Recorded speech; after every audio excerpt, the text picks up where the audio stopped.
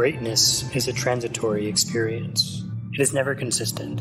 It depends upon the myth-making imagination of humankind. The person who experienced greatness must have a feeling for the myth he is in. He must reflect what is projected upon him, and he must have a strong sense of the sardonic. This is what uncouples him from belief in his own pretensions.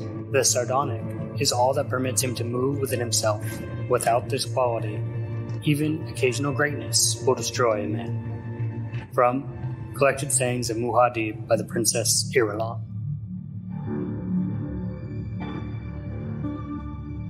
Welcome to Reading Dune, a podcast where we read Dune by Frank Herbert and talk about it. If you're a Fremen or a first-time reader, this podcast is for you. My name is Caleb Pauls. And I'm Evan Diaz. And together, we are going to read some Dune. Yeah, we are. Yeah, we are. Here we are, Chapter 16. Last episode, Chapter 15. Evan had said he had not watched the new Dune 2020 trailer yet. Nope. We just watched it. If you want to see his full reaction, it'll be posted on YouTube. You can go to YouTube at Reading Dune. That's there. Wrong reaction. Evan, yeah, first thoughts, first impressions. Dune trailer. Oh, man. I'm having a fanboy moment here, Caleb. Guys, I'm like low-key losing it. Because, okay, so I didn't want to watch the trailer, and I avoided anytime I would stumble upon a picture of who was clearly Paul, because he's exactly how I imagined Paul to look. So I'd be like, oh no, that's Paul. And I would scroll. And so I've been avoiding it like the plague because I wanted to allow my imagination to run free and so that I could imagine the stuff that's happening in the book on my own without the assistance of Hollywood. And dang it, everything that I just saw in that trailer was either exactly how I imagined it or way better than I imagined it. At least the visual aspects of everything. Gosh. Yeah, so we'd like to shout out the commenter who commented on YouTube saying, hey, it's okay, Evan should watch it. You're at this chapter yet. Right. Nothing will be major spoilers at this point. Thank you, whoever that is, because my life is now richer having seen that trailer. That was bananas, dude. That whole trailer was crazy. Yes, and I love that they used a moment from the first chapter, just to narrate what's going to happen. Right. Okay. Paul screams with his hand in the box. I don't remember him screaming in the book, but maybe I forgot or something. That was the only thing that I was like, wait, what? But other than that, geez. Yeah, it's going to be a good one. Right. And just I was reading today, and were you reading Dune today? I was reading Dune today, minutes ago. The whole dinner scene that we're about to talk about, and I just kept, for some reason, also I've never looked into the cast. I had no idea up until literally 3 minutes ago who was going to be in this movie. And I was just thinking the whole time I was reading today, man, Jason Momoa would kill it in this movie. But they won't cast him. That would be ridiculous. There he freaking is in the trailer as Duncan Idaho. Yep. And I feel like they're going to give Duncan a little bit more screen time, or at least to show his bond with Paul a little bit more. Right. They are best friends. Right. And I mean, it's you can't cast a big name actor like that without giving him a good chunk of screen time. I mean, the cast is stacked. And that is true. And Denis Villeneuve, the director, he read Dune first when he was a 15-year-old boy, and then read the whole series. So he's been thinking about this for a very long time. Yeah. And I appreciate that. Yeah. Also, I was telling Caleb before we started recording, I feel just like low key attacked. I feel like, did somebody crawl into my brain and decide to make a movie with just everything that I love? Like as soon as I heard that Pink Floyd song start playing, I was like, no way. There's no way this could possibly get any better right now. Like that album, Dark Side of the Moon, is like my favorite album of all time. And being a musician, that's like a very big statement. Like that's been my favorite album for years and years and years. And then Caleb told me about the connection with Pink Floyd and Dune that I was unaware of, which is usually what Caleb does with things relating to Dune. It's only because I have like a year into the fandom more than you. That's about it. Right. And that's why I was like so needy almost, saying, Evan, you need to do this with me. You need to read Dune. You're the only person that I was like knew that could be so nerd out with me over it. Right. And so we made it. We made it here. Yes. To the Reading Dune podcast. Here we are. Wait, do you want to talk about that? The Pink Floyd thing with the old movie? I thought that was super interesting. Someone else might think it's really interesting as well. True. Okay. So before Star Wars, before science fiction was really a thing, Alejandro Jodorowsky was a director. He was a very indie fringe director, and he wanted to make Dune. He'd never read the book, but he decided he heard it was the best story of all time, so he wanted to make it. And so he hired a bunch of people. They had an art team all together, and they like mapped out shot for shot, like a comic book, the entire story of Dune. They had Salvador Dali to play the Emperor, and they had Orson Welles to play the Baron Harkonnen, and they agreed to get. And he wanted the viewer of the audience to feel like they were on acid while watching it. Ooh. And we'll get into that later, Evan. You don't quite know what's going to happen. Oh, I'm more excited now. It'll be spicy. And so he got Pink Floyd. He wanted Pink Floyd to do all of the music for it. And so in the trailer, when the Pink Floyd song does come up, it's like a tribute to him in a weird way because Dune never got made. It was too early for a movie like that. Yeah. Just in Hollywood, they weren't ready. Star Wars was an indie film that came out, afterwards. But the effects that Dune had on Hollywood afterwards has been immeasurable. It's been really cool. Just a lot of science fiction dramas have been birthed out of this, out of Jodorowsky's Dune. There's a documentary on that if you want to watch it. Ooh, cool. Yeah. So yes, in and of itself, Dune is its own myth-making thing. Yeah, I tied it back into the quote from the original. You're a master of transitions right now. I'm trying. And the only way to really talk about Dune is in a sardonic tense. You got to be a little sarcastic with it. You have to know that it's just a thing saying a thing.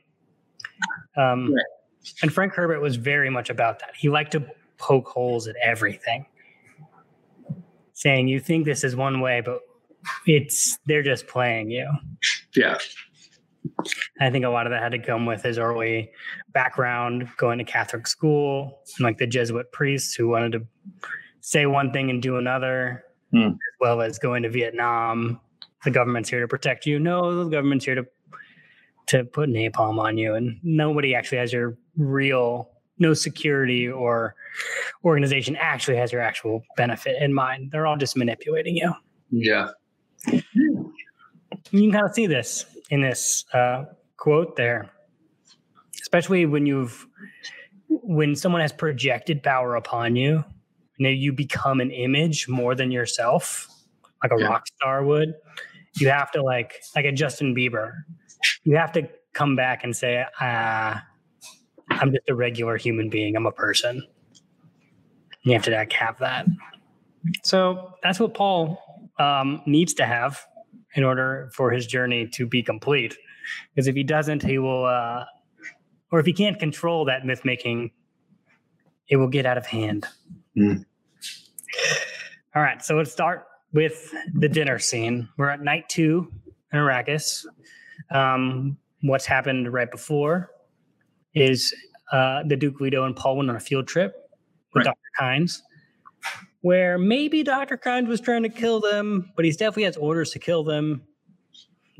And they saw a sand harvester or a spice harvester be completely destroyed by a worm. And the Duke Leto was he cared more about the lives of the men than he did about the spice. And that's what kind of got Dr. Kynes, kind of switched Dr. Kynes' mind. A chance for Duke Leto of Atreides to show his quality. Yes. And, Kynes admires that. So, deeply, he has this whole shift in attitude and almost seemingly allegiance in one experience with him, because that's just how good the Duke is. Yeah. So we meet our Duke. He's in, I love this. I'm just going to add the filmmaker in me just loves this picture, that in the dining hall of the Arakeen Great House, the dispenser lamps had been lighted against the early dark. So you imagine these glow globes just kind of hanging there as you have a pan that cast their yellow glows upward on the black bull's head with its bloody horns. Right. So you get the bull that killed Duke Leto's father. You can see that onto a darkly glistening oil painting of the old Duke. So the shadow is piercing the Duke. Dude. Again, just a great image of we're looking at when you've jumped in too far over your head and you're about to die. Yeah.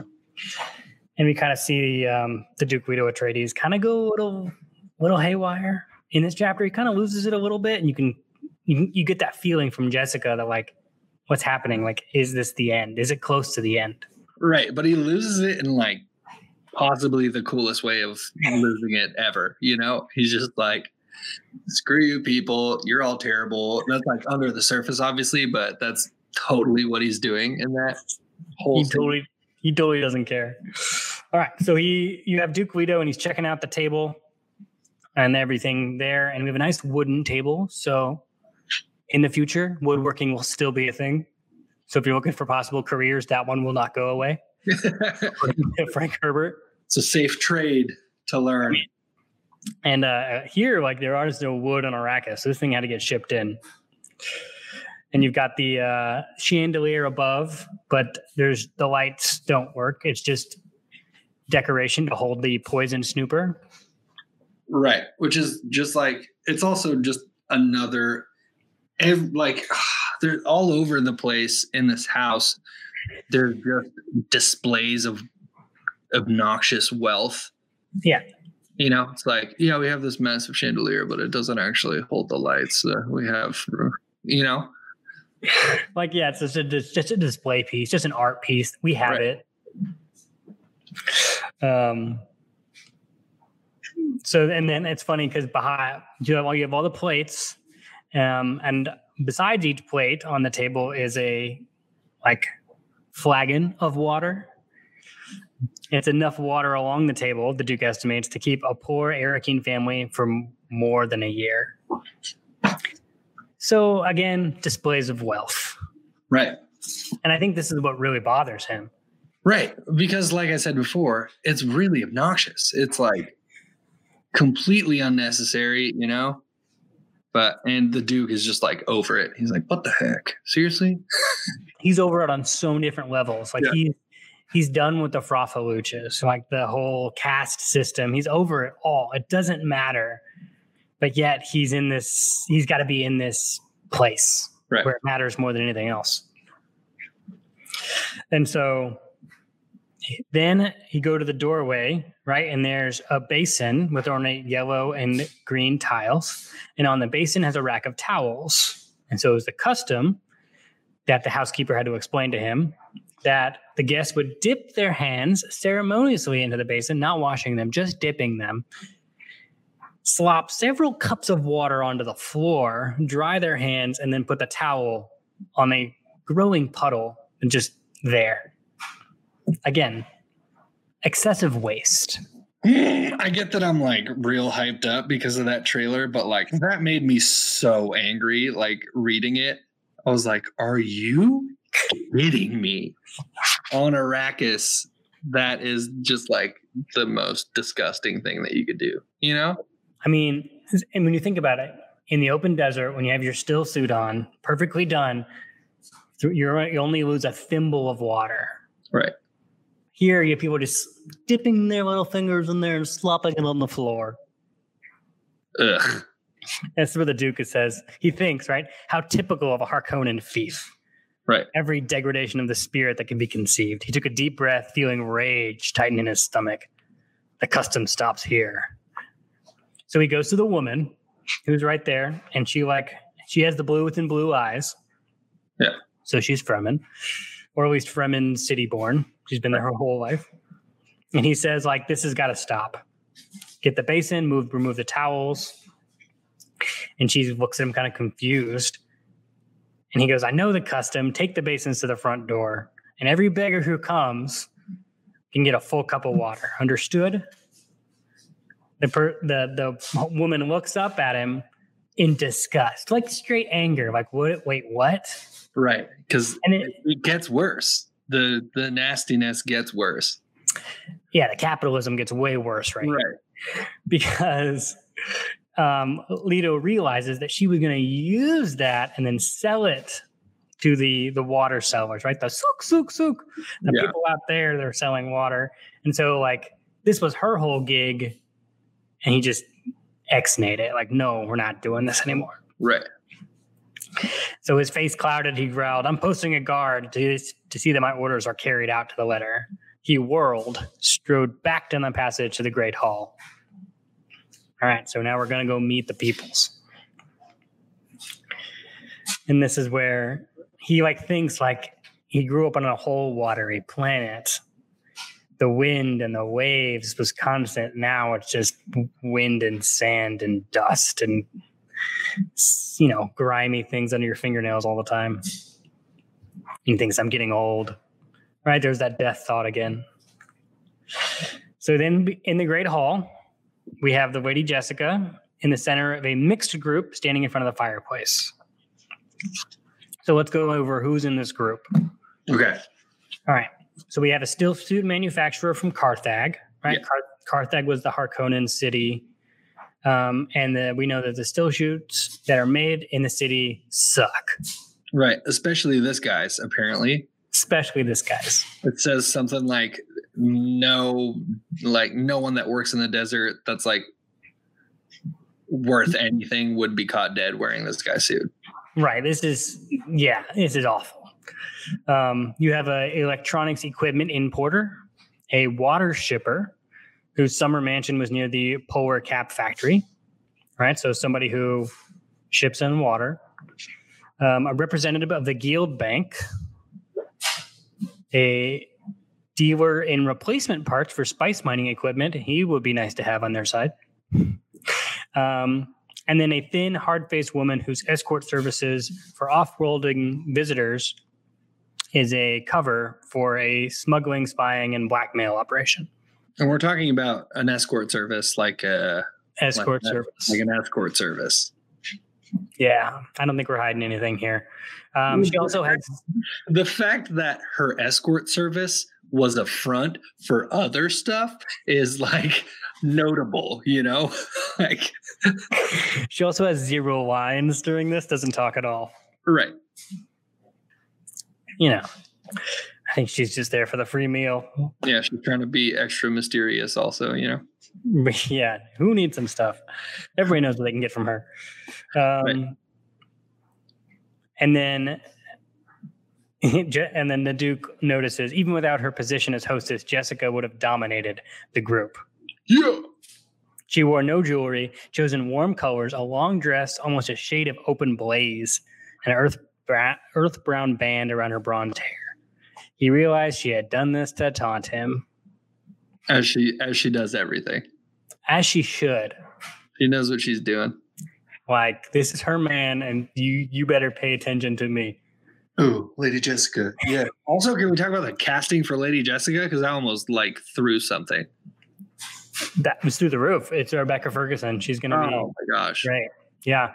And her and Oscar Isaac, who plays Duke Leto, when you put them together, it kind of does look like Timothée Chalamet.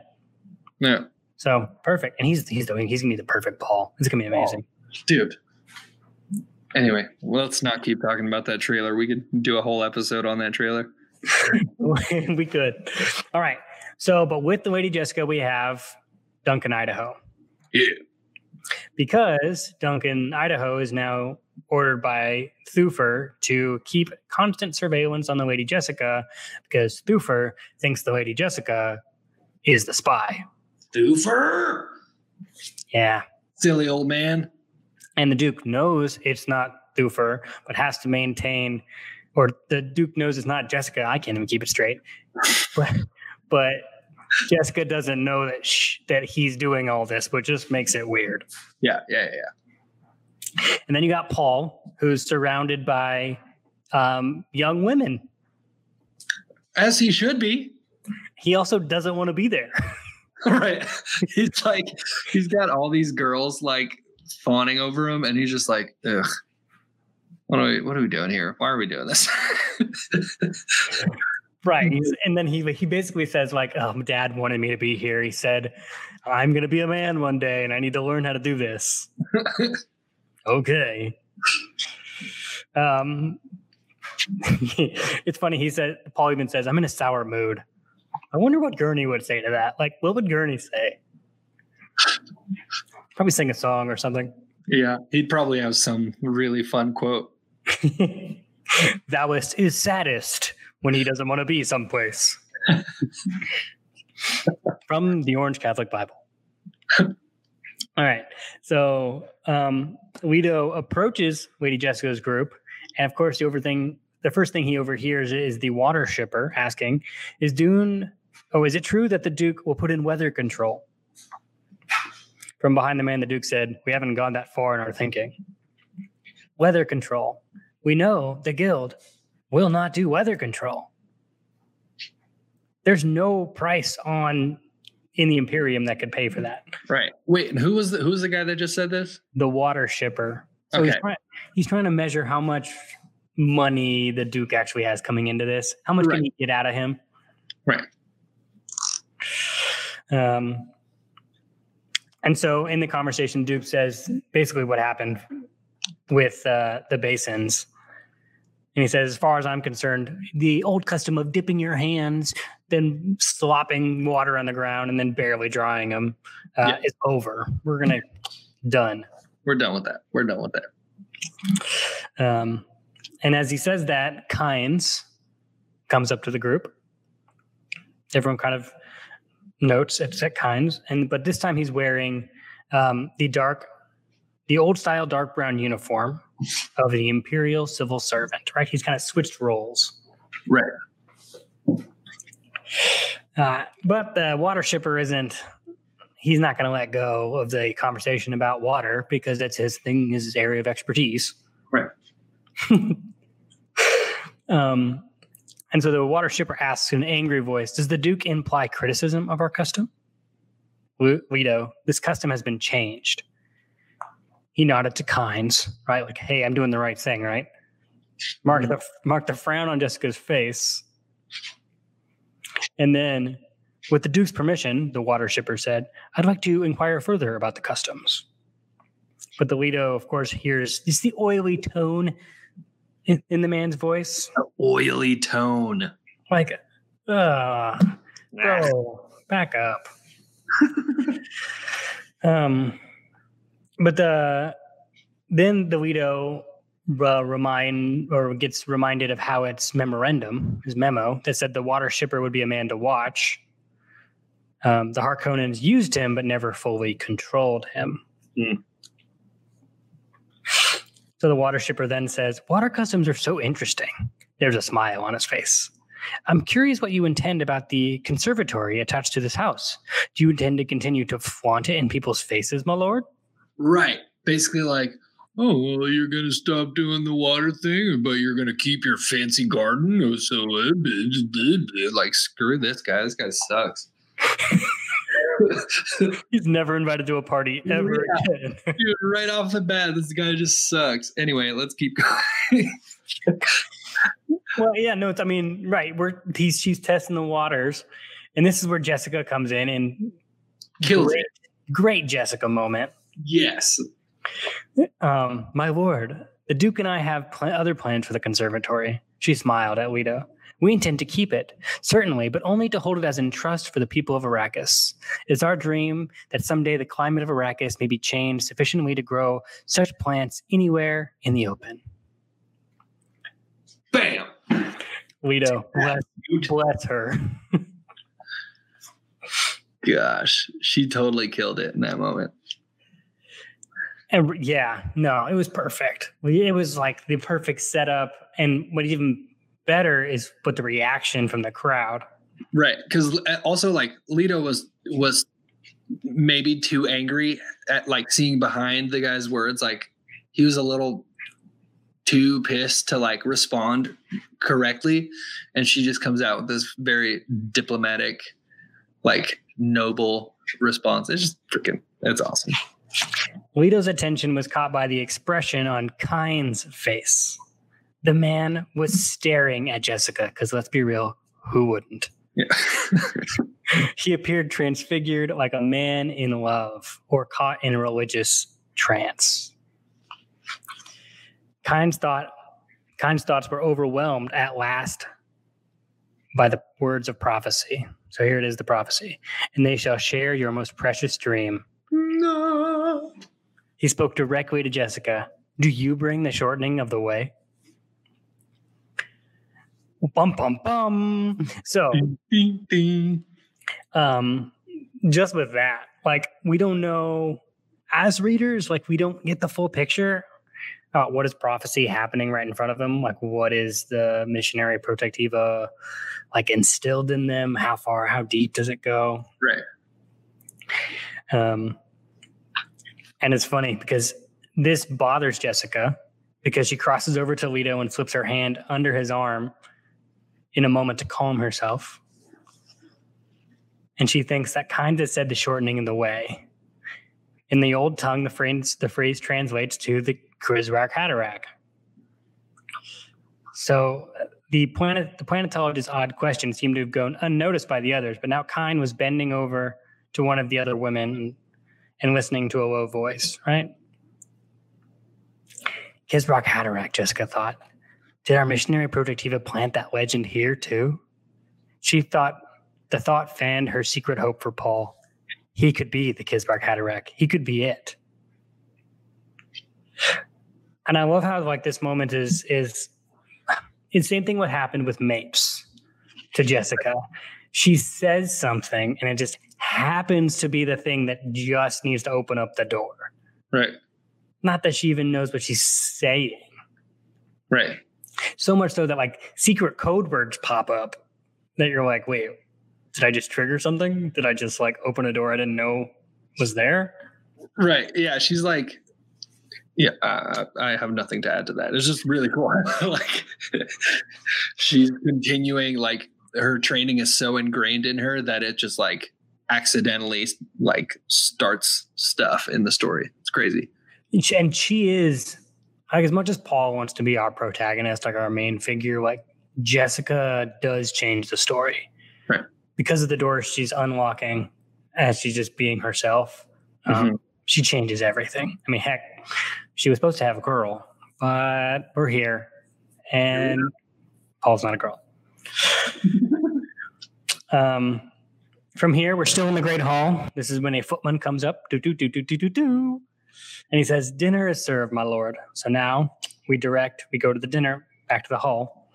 And that's where Jessica says, like, usually the host and hostess follow their guests to the table. Are we going to change that too? Because we're changing customs all around here. You know, what are we doing? What are we doing here, man? And she seems like she's being a little salty when she says that as well, you know? Yeah, like, you didn't tell me. I thought we were a team. Right. He spoke coldly. That seems like a goodly custom. We shall let it stand. And then he thinks he's being all sneaky and whatnot. Right. But in reality, Jessica thinks like he acts like a man struggling with himself. Is it because I moved too swiftly to set up the dinner party? Like she was like, starts thinking about other things. Like, what did I do wrong? Was it the guy that I invited? Should I not have invited that guy? Yeah. We didn't talk about that guy, by the way. That's because the guy's coming up right now. Okay. Right. Sorry, I got ahead of myself. We'll just go straight to the guy because what do they do? They come there, they sit down. Paul the young woman is still like all over Paul, and Paul's just annoyed with it. And then he knows that the girl her dad is the guy who makes still suits, the one with really crappy still suits from Carthage. And then in walks a smuggler named Tuick, Ismar Tuick. He's a power among his kind, and they all know him. And he's dined at many of the houses. But what Jessica's doing is like, she's trying to set up, if they wanted to leave, just bounce, get out of the situation. This guy was their way out. He's the exit.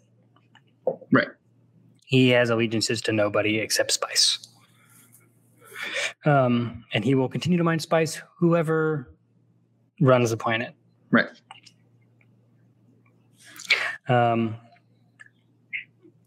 So then, let's see. We're talking.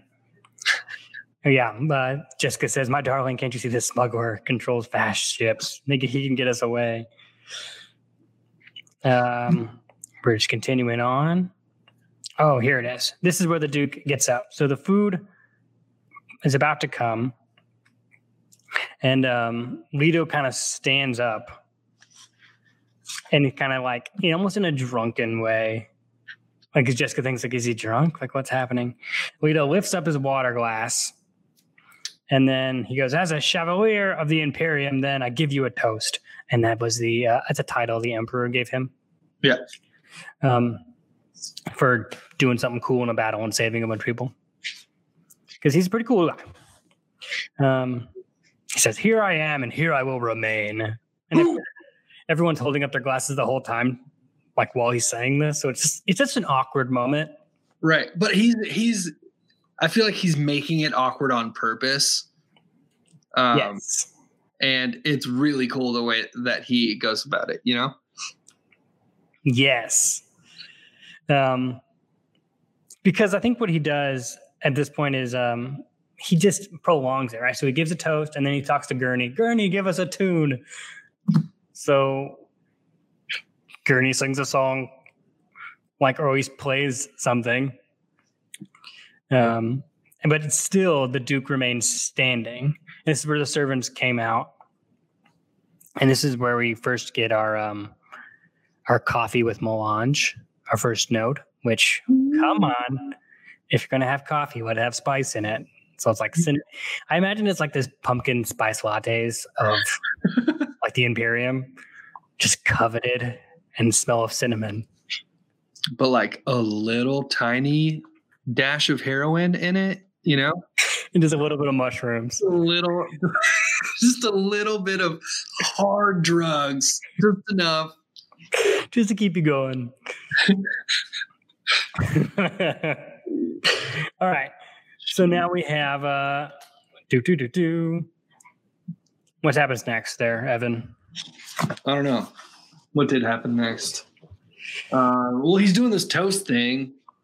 I mean, he said, "Here I am, and here I shall remain." And the funniest thing is people are like, "Here." Trying to take a sip, but he doesn't sip. Oh, he's not done. Okay, I'll just keep holding that.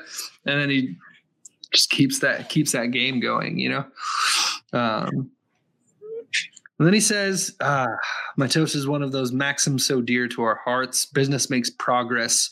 Fortune passes everywhere." And right. Then he sips his water, Yeah, we can all agree to that. Yeah, sure. Duke. So food comes, and the Duke says, in olden times, it was the duty of the host to entertain his guests with his own talents. Mm-hmm. His knuckles turned white. I cannot sing, but I'll give you the words of Gurney's song. Consider it another toast. An uncomfortable stirring sounded at the table. Jessica lowered her gaze. And then you have the guild representative. Everyone is kind of just looking downwards, like, this is awkward. Right. Okay. Yes. Okay. So again, the Duke allowed his voice to trail off on that last line. He's giving another toast. Took a deep drink from his water glass and slammed it back on the table, and water slopped over the brim. The others drank in embarrassment, silent. Again, the Duke lifts his water, and this time emptied its remaining half onto the floor, knowing that the others around the table must do the same. Jessica first to follow. Like, all right, you made a big deal about slopping water on the floor, right? You just picture Jessica like, just dropping her like wrist as the water just flows out, and then everybody else like, oh, okay, my bad. Let's just pour water on the floor. But what does Kynes do? Kynes is like a sneaky Latino mom. She's like, get your packets. We got to take that home. He pours his water into a little like flask, pocket, something that he's got going on. And that exchange when that happens is really funny. Where was it on the page? Kynes, though, caught her attention most sharply. The planetologist hesitated, then emptied his flagon into a container beneath his jacket. He smiled at Jessica as he caught her watching him, raising the empty glass to her in a silent toast. He appeared completely unembarrassed by his action. Right. He's like, we got to do what we got to do. And then, after all that, the Duke says, let the dinner commence. And then he sank into his chair and people can start eating. And Jessica's like, what is wrong with this man? Like, is it the loss of the factory crawler? Did that happen? But he acts desperate. Mm-hmm. Is he desperate? Like, she's trying to figure out what's happening. Right. He kind of is desperate. He definitely is. Definitely is. And of course, speaking of the worm that swallowed the harvester, the guild bank representative looked at Kynes. I understand, Dr. Kynes, that another factory crawler has been lost to a worm. And then the Duke, news travels fast. Like, golly, I failed today, and you got to bring it up right away. Right. First conversation at dinner is how I messed up. Thank you. And then the banker goes, it's true. He shifted his attention to Leto. Of course it's true, the Duke snapped. The blasted carryall disappeared. It shouldn't be possible for anything that big to disappear. Then the worm came and there was nothing to recover, Kynes said. It should not be possible, the Duke repeated. And then the banker was like, no one saw the carryall leave? You ever do something and you're like, you do all the steps and then you ask somebody else to help because you can't figure it out and then go, well, did you do all the steps?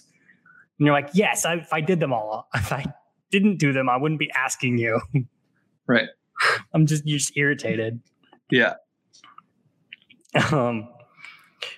And so this is where Kynes is like, the spotters customarily keep their eyes on the sand. They're primarily interested in the worm sign. The carryall's complement usually is 4 men, 2 pilots, right? He's explaining what's happening. And the banker goes, oh, I see. And you, as judge of the change, do you challenge this? And right? Like, are you going to say that the Duke is doing a bad job? Right. And Kynes is like, I will not discuss this currently. Like, nah, we don't need to talk about that. Yeah. Well, he's basically like, Kynes, in explaining everything, was like, I mean, if one of the guys on the crew was part of like a foe of the Atreides, then we probably did some shady stuff and got away from there. And that's where the banker's like, oh, do you challenge this? And so right. he's kind of saying like, what are you going to do about it? You know, like he showed his hand there because like Kynes knows that this guy is in cahoots with the Harkonnens and he's like threatening him basically like. And this is where Jessica picks up on it. Right. Because she used her Bene Gesserit witch powers and right. she like sees that, oh, he's obviously lying. He's definitely a Harkonnen agent. And Paul actually notices this too. Right. Which, okay, that goes back to the Duke's performance just now. It seems like he was being weird on purpose so that people would start showing their tells. And because like there was even that point that we talked about where Jessica, like she was paying attention to Leto and then she looked down. So like Leto was trying to get her to look down and notice everybody's reactions because that's exactly what she did in that moment. She started looking at every single person and what they were doing and what they were saying without saying things, you know? That's precisely it. Because the Duke is always trying to figure out what hand holds the knife. Right. And in order to do that, you have to like let them attack first. Right. It's totally side tangent. We're just going to take this right now and we're going to go on a little rabbit trail. We'll talk about the movie real fast. So you have the shields represent it's a new way of fighting, right? We talked about this with Gurney and Paul. You like fast motions don't do it. It's more like slow motions can penetrate the shield. So the whole way you fight is completely different. And so you have to know which hand holds the knife. So you're always trying to play a defensive game so you can kind of see the move and then attack. Right. And in choreographing the fight scenes with Duncan Idaho / Jason Momoa, they hired a choreographer, like a legit ballet choreographer, to make a new style of fighting just for this. What? Well, I'm excited. Okay, back to our regular scheduled programming. We're just gonna forget what you just said. That was kind of crazy. So it's that same fighting thing. Like let's do something so they like show their hand. But yeah, it basically like Leto turned on Paul and Jessica is like, hey, wake up, pay attention because I need you guys to watch all these people. And I'm going to do that by being super weird at dinner. But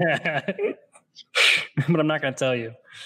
So, okay, this is where Jessica like goes through the espionage checklist. Like, all right, he's going to do this. He's going to do that. He's going to do this. And then the next thing she says is, like, by the way, next thing he's going to do is shift the conversation into something seemingly innocent, but with ominous overtones.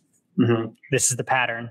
So, of course, the next thing he says, so he takes a sip of wine, smiled at something, and said to him by the woman on his right. He seemed to be listening for a moment to a man down at the other end of the table that was explaining the Duke that native Arakeen plants have no thorns.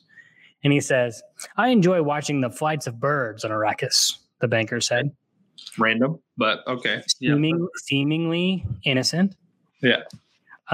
He directed the words at Jessica, which is much worse, by the way. Don't direct anything directly at her. She sees right through you. All of our birds on Arrakis, of course, are carrion eaters, and many exist without water, becoming blood drinkers.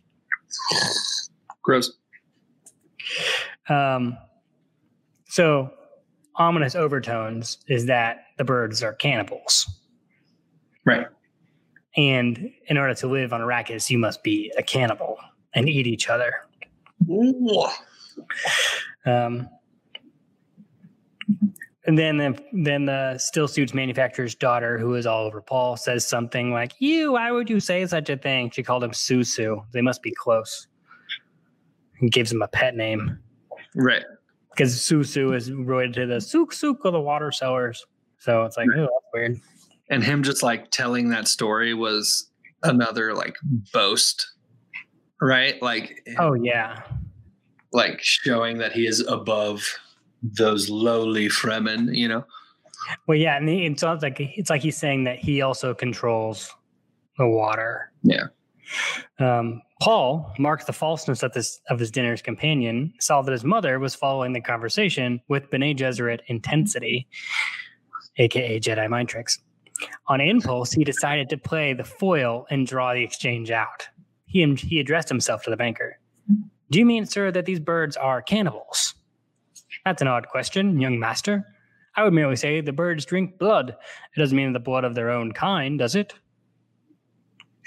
This is where Paul's like, all right, fools. I'm tired of this. Over it.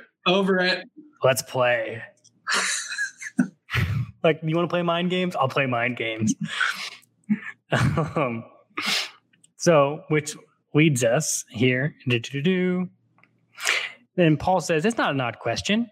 And Jessica noted the brittle quality of her training exposed in his voice. I'm like, oh, he's doing the thing. Most educated people know that the worst potential competition for any young organism can come from its own kind. He deliberately forked a bite of food from his companion's plate and ate it. They're eating from the same bowl. They have the same basic requirements.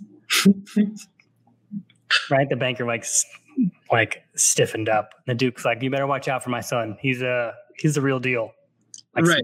Smiling at him. His quote was so good too. Do not make the error of considering my son a child. Boom. Let's go. That's proud papa moment right there. Right. And this is where Kynes kind of like comes to the scene. And Kynes said, it's the rule of ecology. That's the young master appears to understand quite well. The struggle between life elements is the struggle for free energy in the system. Blood is an efficient energy source. And that's where the banker's like, ugh, you Fremen scum. Why would you... It's rumored that the Fremen drink the blood of their own dead.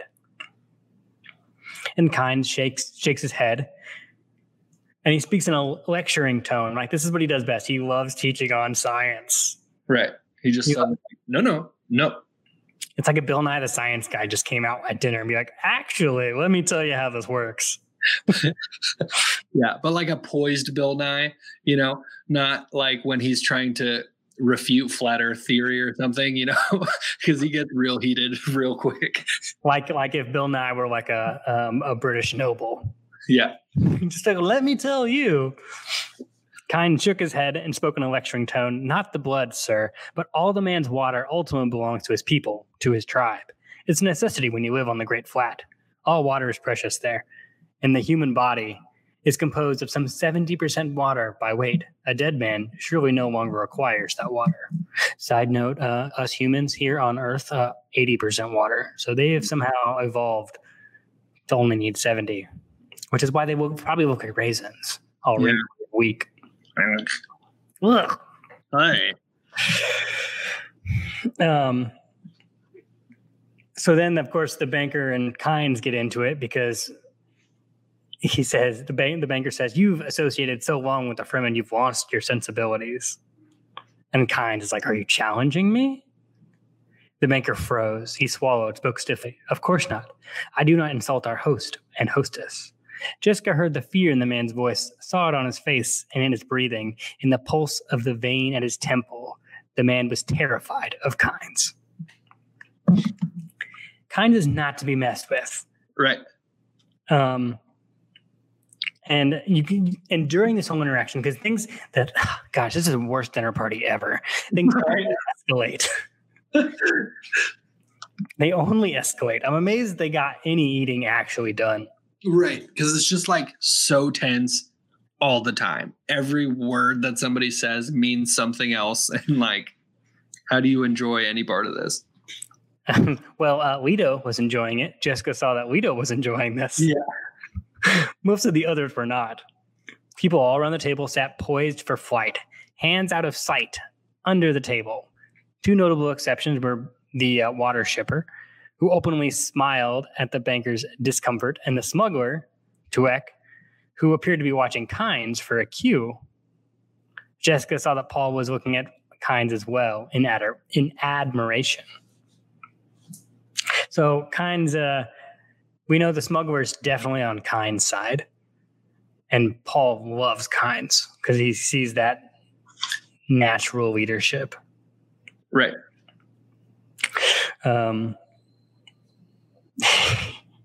This is where they like say, I'm sorry, and I meant no offense. And of course, Kynes is like freely given, freely accepted. Right. Kynes is just like super aloof and just like chilled out. Sure, man. Fears nothing because he's like, I know who I am. I know what I can do. And Jessica noticed like that Kynes would kill in an instant. Yeah. She said he's a casual killer. Well, yeah, no hesitation. We'll take somebody's water.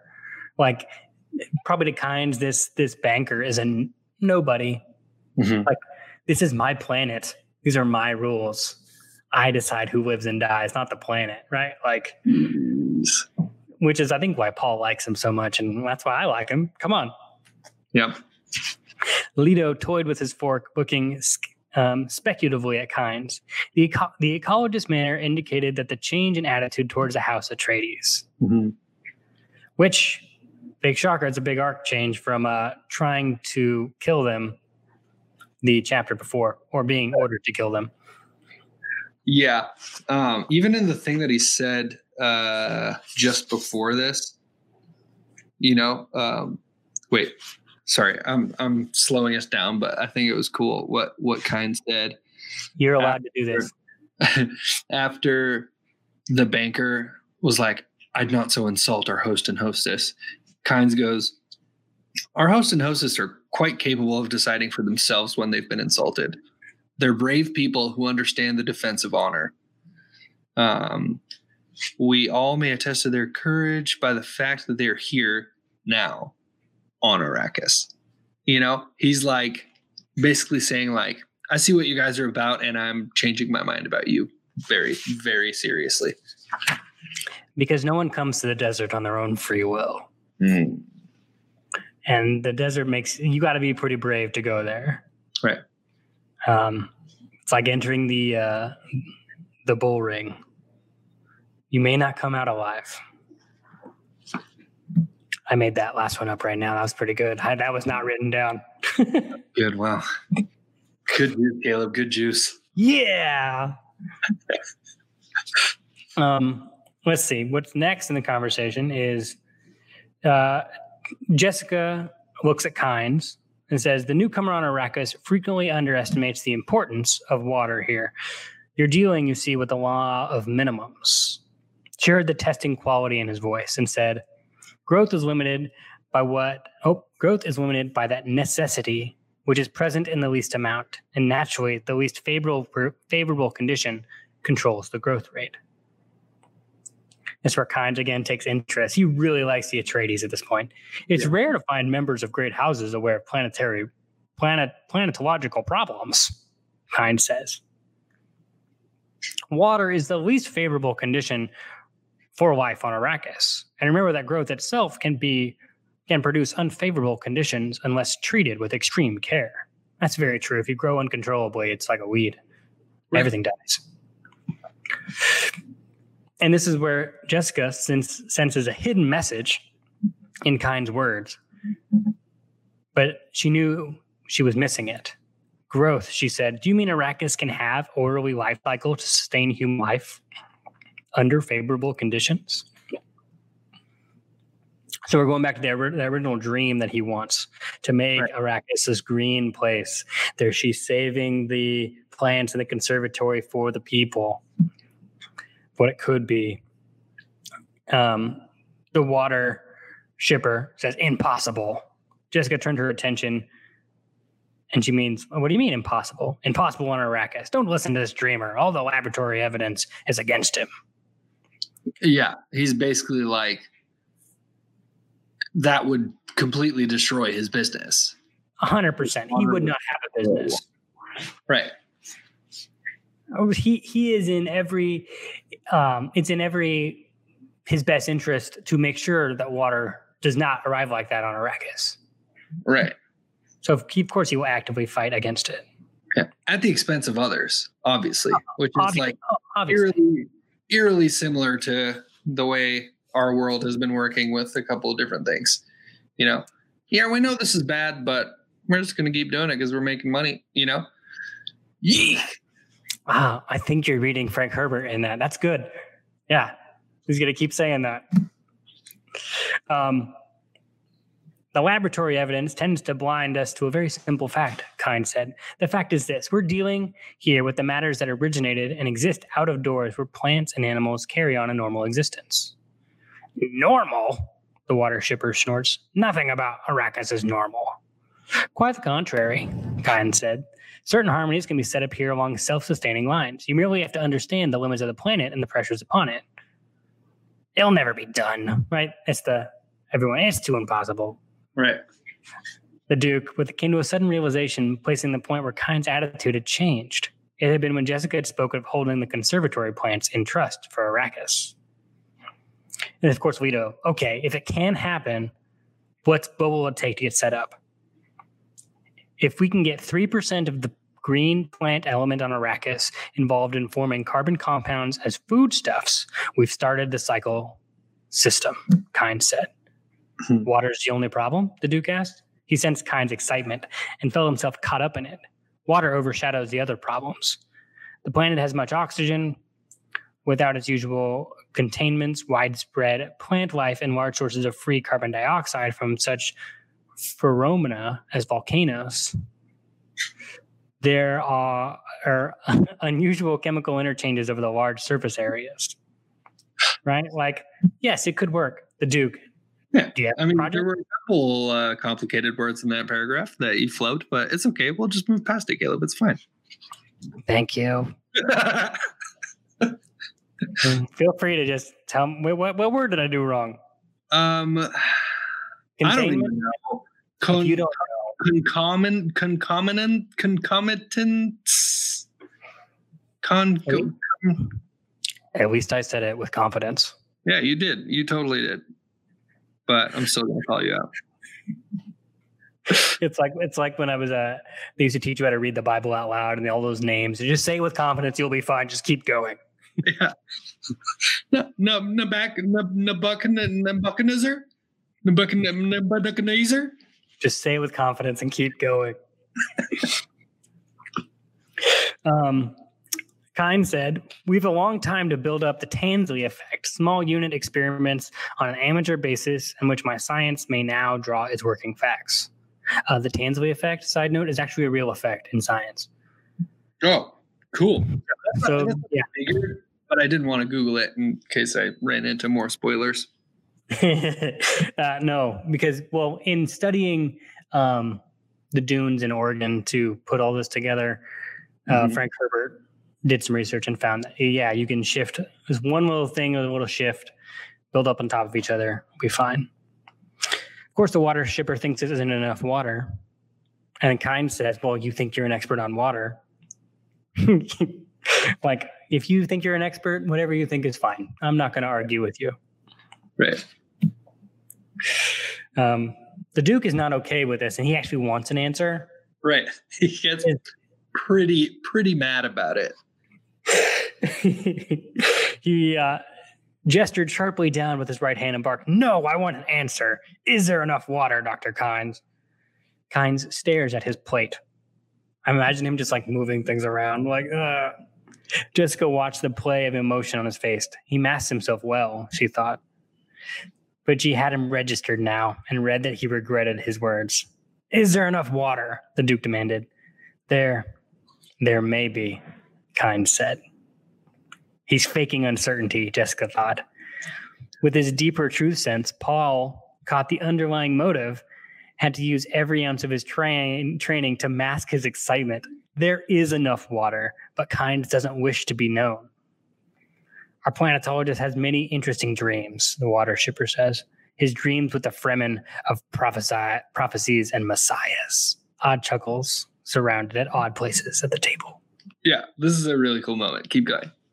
Jessica marked them. The smuggler, the still suit manufacturer's daughter, Duncan, Idaho, the woman with the mysterious escort service. The tensions are oddly distributed here, Jessica thought. There's too much going on to which I am not aware. I have to develop new information sources. So there is enough water. Yes. So Duke Leto's dream, Jessica's dream, it can happen. Right. This is like their semi-way out. Like, the Fremen are good people. We can work with them. We can change the whole planet. We can change life here for the better of everyone to make it this utopia place where everyone can thrive and we can still have the spice and yada, yada, yada. It can all happen. Will they make it to see it happen? Bum, bum, bum. Oh, Caleb, why do you do these things to me? Will they make it? Come on, that's what made a good story. What are you talking about? All right. So then we're having this discussion. Somebody pops in, probably like a soldier, like boom, boom, boom, boom, boom, boom, boom, going down to the Duke. He whispers in the Duke's ear. Abruptly, the Duke stood up beside the trooper, spoke in a harsh tone of command. Stay seated, everyone. You have to forgive me, as a matter has arisen that requires my personal attention. He steps aside. Paul, take over as host for me, as you please. So Paul, who was having a great time at this party, everyone else is super tense. He didn't even want to go to this party. But he's like having so much fun, just like reading everyone, and just like, oh. He has all these questions about all this stuff, and like Kynes is just answering them, and he just loves it. So Paul stood up, wanting to ask why his father had to leave, knowing he had to play in this grand manner. He moved around to his father's chair and sat down. So then he goes, Gurney, take Paul's spot so it's not awkward.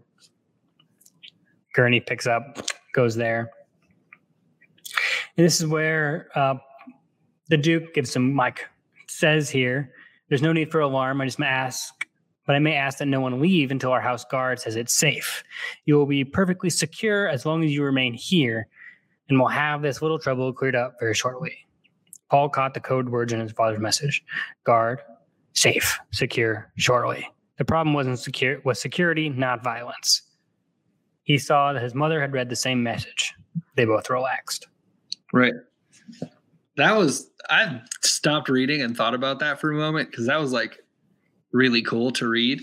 Because if you like, I don't know, if you look at the way the Duke said what he said, he could have very easily put the emphasis on those words in a way that Paul and Jessica would know that they're the important words of what he's trying to say, you know? Alarm, but I must ask that no one leave until our house guard says it's safe. Until our house guard says it's safe.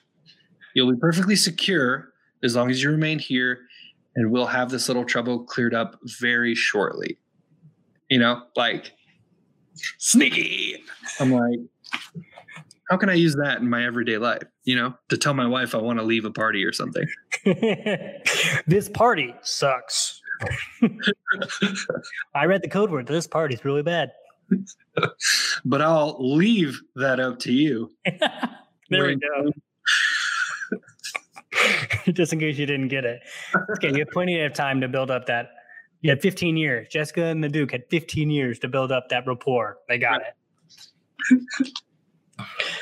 And then Paul says, please go under the water. I believe Dr. Kynes was discussing water. Like, please keep going. Kynes, maybe discuss it another time. Paul, by all means.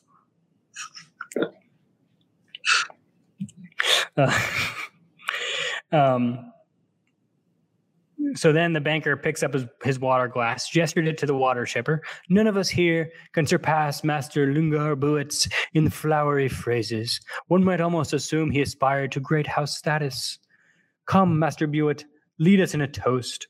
Perhaps you've a dollop of wisdom for the boy who must be treated like a man. Gosh, I hate this guy. What the heck, dude?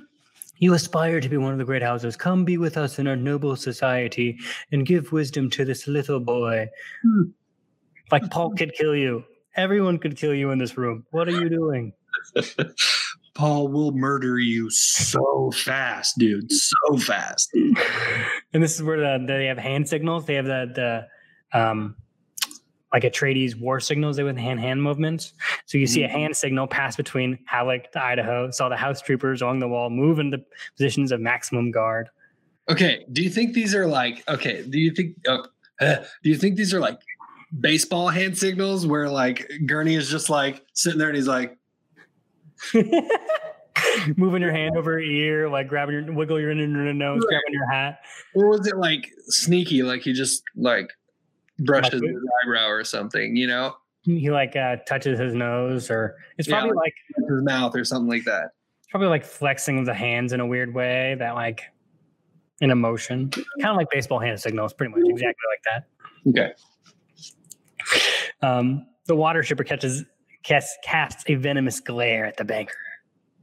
Right? That's that cannibal status. They're just, those two are just trying to eat each other and will eat anybody to get to the top. Right. Like both of them, in Paul's mind, are probably worthless because you're either helping us or you're broke. We'll let you go. We'll kill you.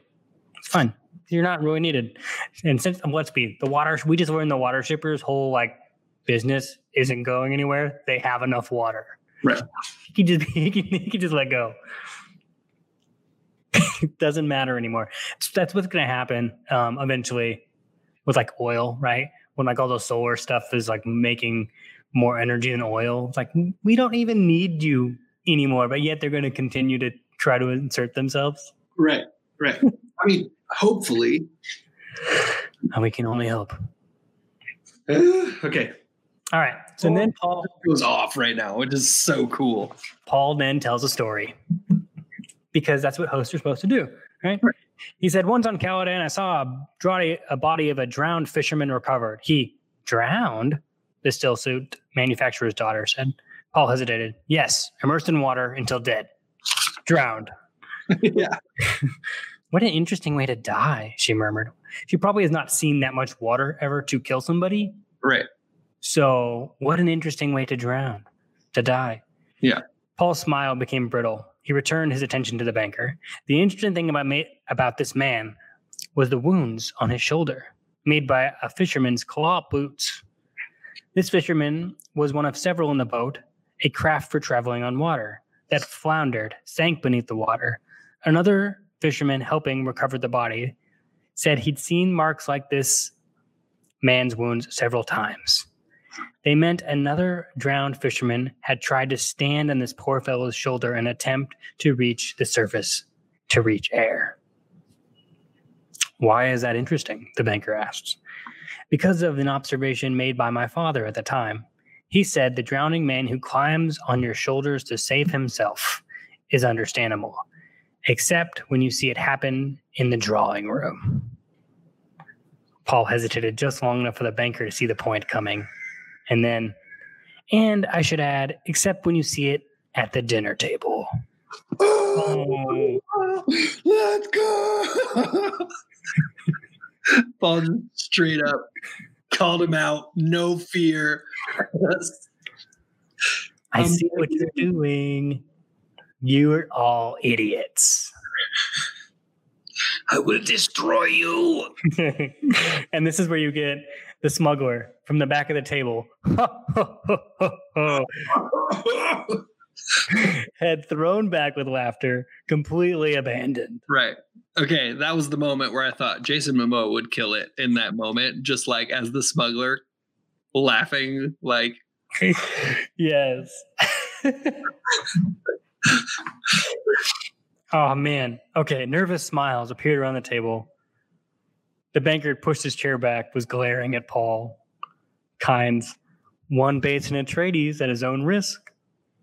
Like, so now Kynes is now like master respect for the Atreides. Like, this is what you happen when you mess with those people. Is the Atreides custom to insult their guests? The banker demanded. Before Paul could answer, Jessica leaned forward and said, sir, and then thought, we must learn this Harkonnen's creature's game. Is he here to try for Paul? Does he have help? My son displays a general garment, and you claim it's cut to your fit, Jessica asked. What a fascinating revelation. She slid a hand down her leg to the crisp knife she'd fastened in a calf sheath. You want to die, bro? Keep talking. The banker turned with glare on Jessica. Eyes shifted away from Paul, and she saw him ease back from the table, freeing himself from action. He had focused on the code word garment, which means prepare for violence. Prepare for violence. Kynes directed a speculative look at Jessica, gave a subtle hand signal to Tuik the smuggler. The smuggler lurched to his feet, lifted up his glass. I give you a toast to the young Paul Atreides, still a lad by his looks, but a man by his actions. And Jessica's like, wait, I was going to kill this fool. Why did you stop? The banker stared now at Kynes, and Jessica saw terror return to the agent's face. People began responding all around the table. Where Kynes leads, people follow, Jessica thought. He has told us he sides with Paul. What's the secret of his power? It can't be because he's judge of the change. That's temporary. And he's certainly not because he's a civil servant. She removed her hand from the crysknife hilt and lifted her glass to Kynes, who responded in kind. Yes. Yes, yes. And this is where Paul's super confused. He was like, wait, what? His thought was like, I was handling it perfectly. Why do they interfere? I had it in the bag, guys. I was going to demolish this guy, and you just stopped me. He's like, prepare for violence. Come on, I want to kill. I want to do something. I was prepared for violence. And then Halleck kind of speaks up. It says, in our society, people shouldn't be quick to take offense. It's frequently suicidal. He looked at the still suit manufacturer's daughter beside him. Don't you think so, miss? Oh, yes. Yes, indeed, I do, she said. There's too much violence. It makes me sick. And lots of times, no offense is meant, but people die anyway. It doesn't make sense. And this is where Jessica catches it. This girl isn't as dumb as she looks. Mm-hmm. She was the bait. Yeah. It was to lure Paul and take him. But, of course, Paul doesn't care about that at all. He's having more fun talking about water with the scientist. Right. Because he finally thinks it's someone at his level. So, yeah, it just proves Paul is no ordinary boy. Right. Yeah, he's definitely... Let's see. And it's funny because the still suit manufacturer's daughter kind of continues to lead the conversation away. Like that's kind of her job at that point. Mm-hmm. But because she says, we don't want any more violence. I hope there's no more fighting. Like, please, let's all stop the fighting. Which is dumb on Arrakis. She was directed to lead the conversation away, Jessica thought. Likely this will prove unimportant, Jessica said. There's so much detailing requiring the Duke's personal attention in these times because they want to know why the Duke is gone from the dinner. As long as enmity and not an enemy. No, that's not it. Enmity? Gosh, I feel so dumb when neither of us know the word, Caleb. And it's only like it's only 6 letters long. I know the word. I just don't fully know how to pronounce it because sometimes I still have ESL problems. Well, and this is a plug for reading in general. Reading helps your vocabulary. Especially reading Frankfurt. Especially reading Dune. Yeah, it's great for you. Even if you don't know the words, keep going. As long as the tension continues between the Atreides and the Harkonnen, we cannot be too careful. The Duke has sworn cannily he will leave no Harkonnen agent alive on Arrakis, of course. She glances at the Guildbank agent. And the conventions naturally support him in this. She shifted her attention to Kynes. Is this not so, Dr. Kynes? Indeed it is, Kynes said. We're taking you out. Well, yeah. And at that point, the seal suit manufacturer's daughter, the girl trying to seduce Paul, hadn't eaten anything up to this point. Wait, was that her that hadn't eaten anything? Yeah, it's the same girl hadn't eaten anything. I thought it was his companion, like his... Oh, yeah. The still suit manufacturer pulled his companion gently back. She looked at him and said, I do believe I'll eat something now. Like, yeah, the people who haven't eaten yet have still suit manufacturer's companion. Yeah. Okay, I'd like to eat now. Now that this is happening, I'd like to have some meal. So Jessica, of course, signals a servant. They come bring some stuff.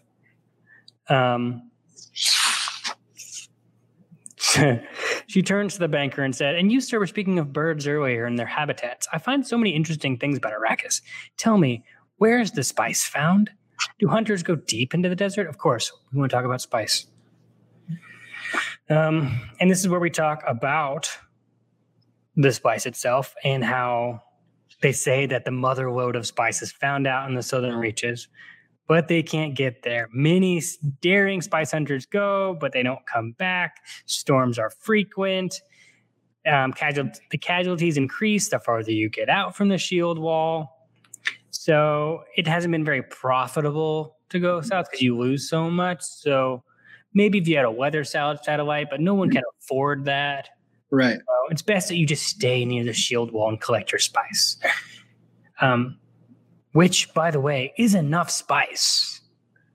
Right. But they're like talking about some kind of Arakeen El Dorado where, like, if you go far enough south, you'll just hit this like massive pocket of spice. Right. Yeah. Yeah. Very much that same feeling. And it's where the water shipper looks up and it said that Fremen travel out there and they go everywhere. Right? Like, what's going on? They hunted out soaks and soup wells in the southern latitudes. Soaks and soup wells? Sip wells, Jessica asked. Kynes spoke quickly. Wild rumors, my lady. When everyone speaks really quickly, they're probably lying. Wild rumors, my lady.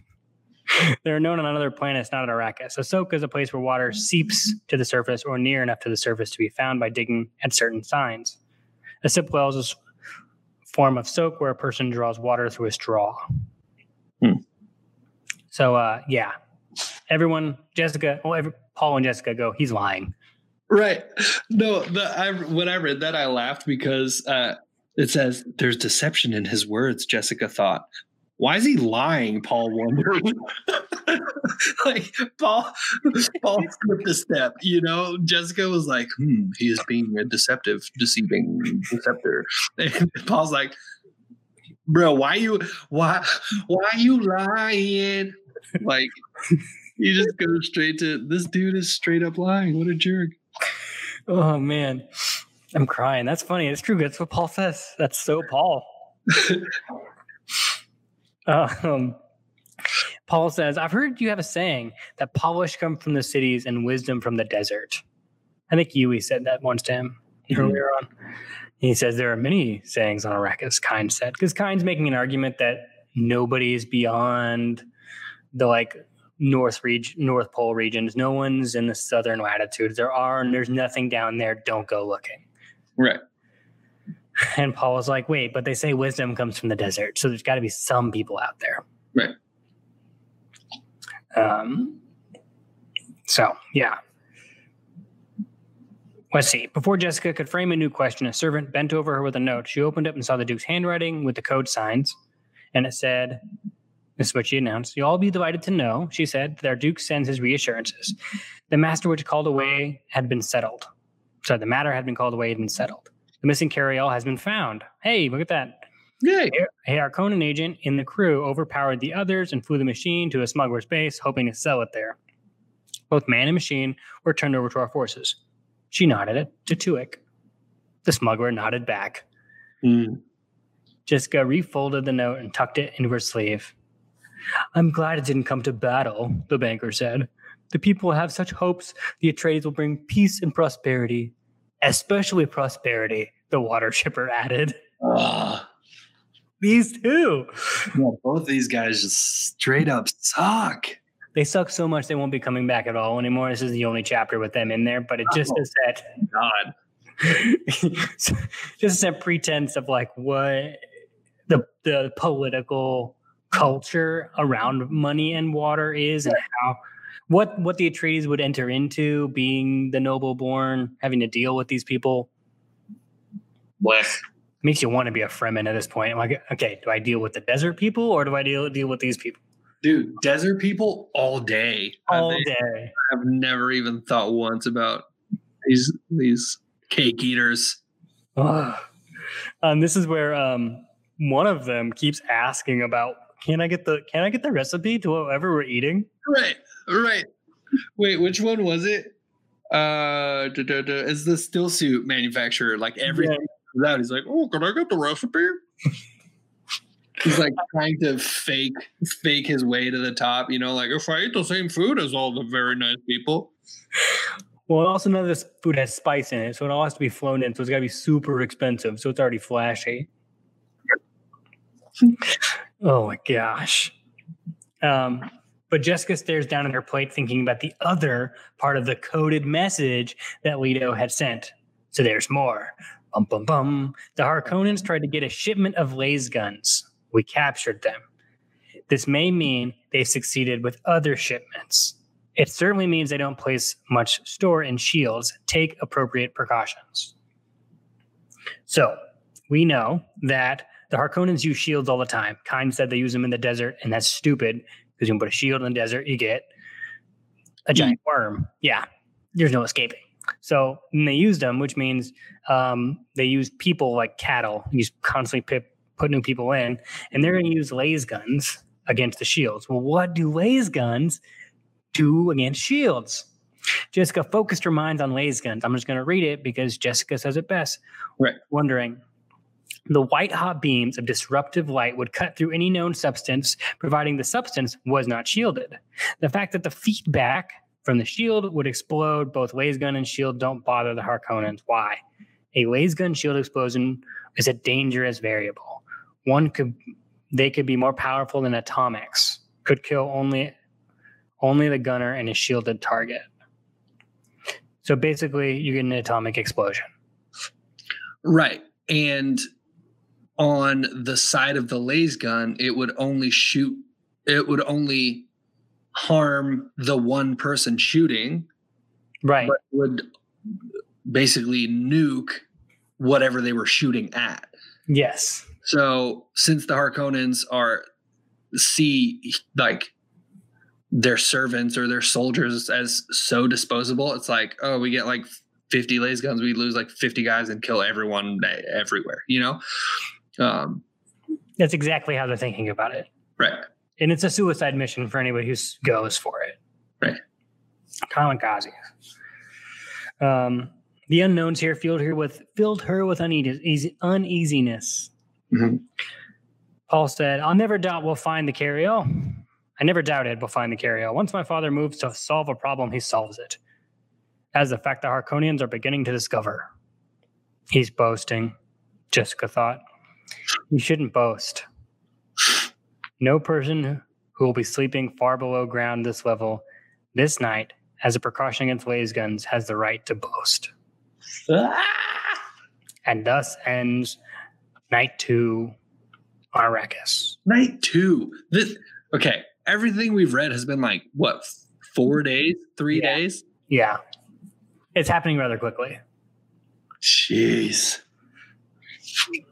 I mean, I can't imagine the tension wound up in these people. Right. They're on all the time. We don't know when the last time anybody has slept. Right. Like, just always on, always going. That's just a lot on a person. Right. And especially at this like level where everyone is trying to kill them and everybody knows they're trying to kill them. It's no bueno. No bueno at all. No bueno at all. Anything else you caught from this chapter as this ends chapter, the dinner scene, the infamous dinner scene in the Dune trilogy? Is it infamous? But yeah, it's the only one of its kind. Oh, okay. Yeah, I mean, the thing that struck me the most at first was the tension.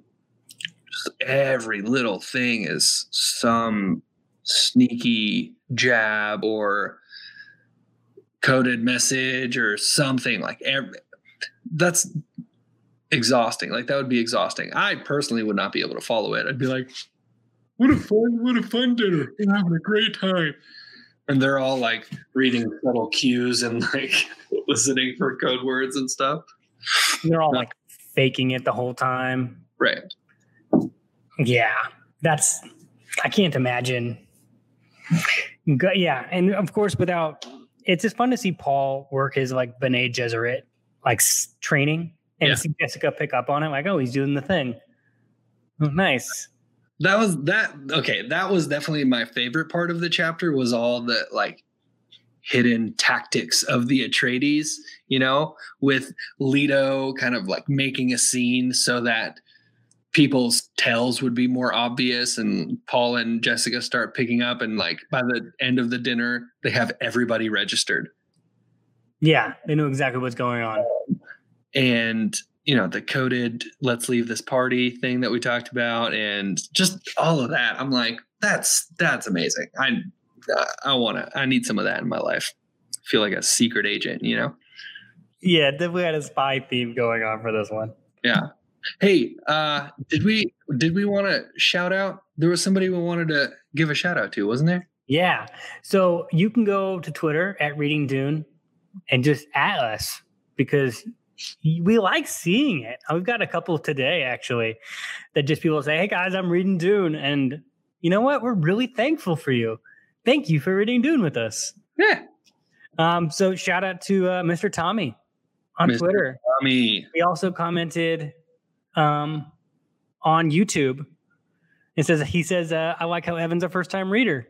It makes the seemingly daunting story of Dune really approachable. I just love how Evan's simple, small mind wraps itself around the story. Well, I appreciate your appreciation, Mr. Tommy. Well, and the fun thing is Evan has no idea where it's going.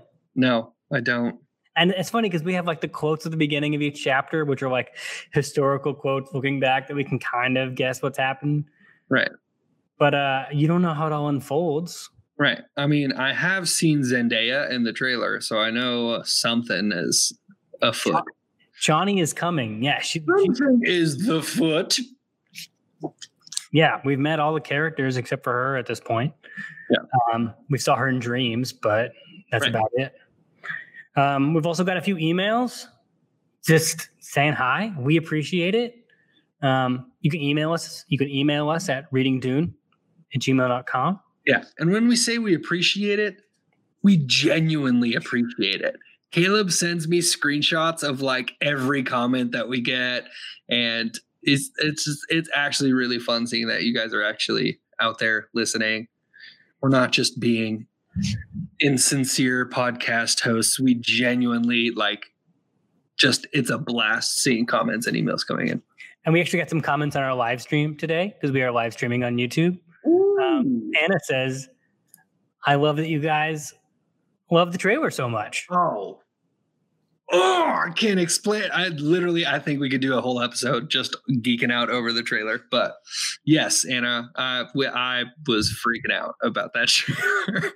And BB Catcher RN on YouTube says she's a BAMF, talking about Jessica because she is. She is a BAMF. Yeah. And also, System of the Fox. The trailer was so good. It's great. I watch it like once a day. I'm not gonna lie.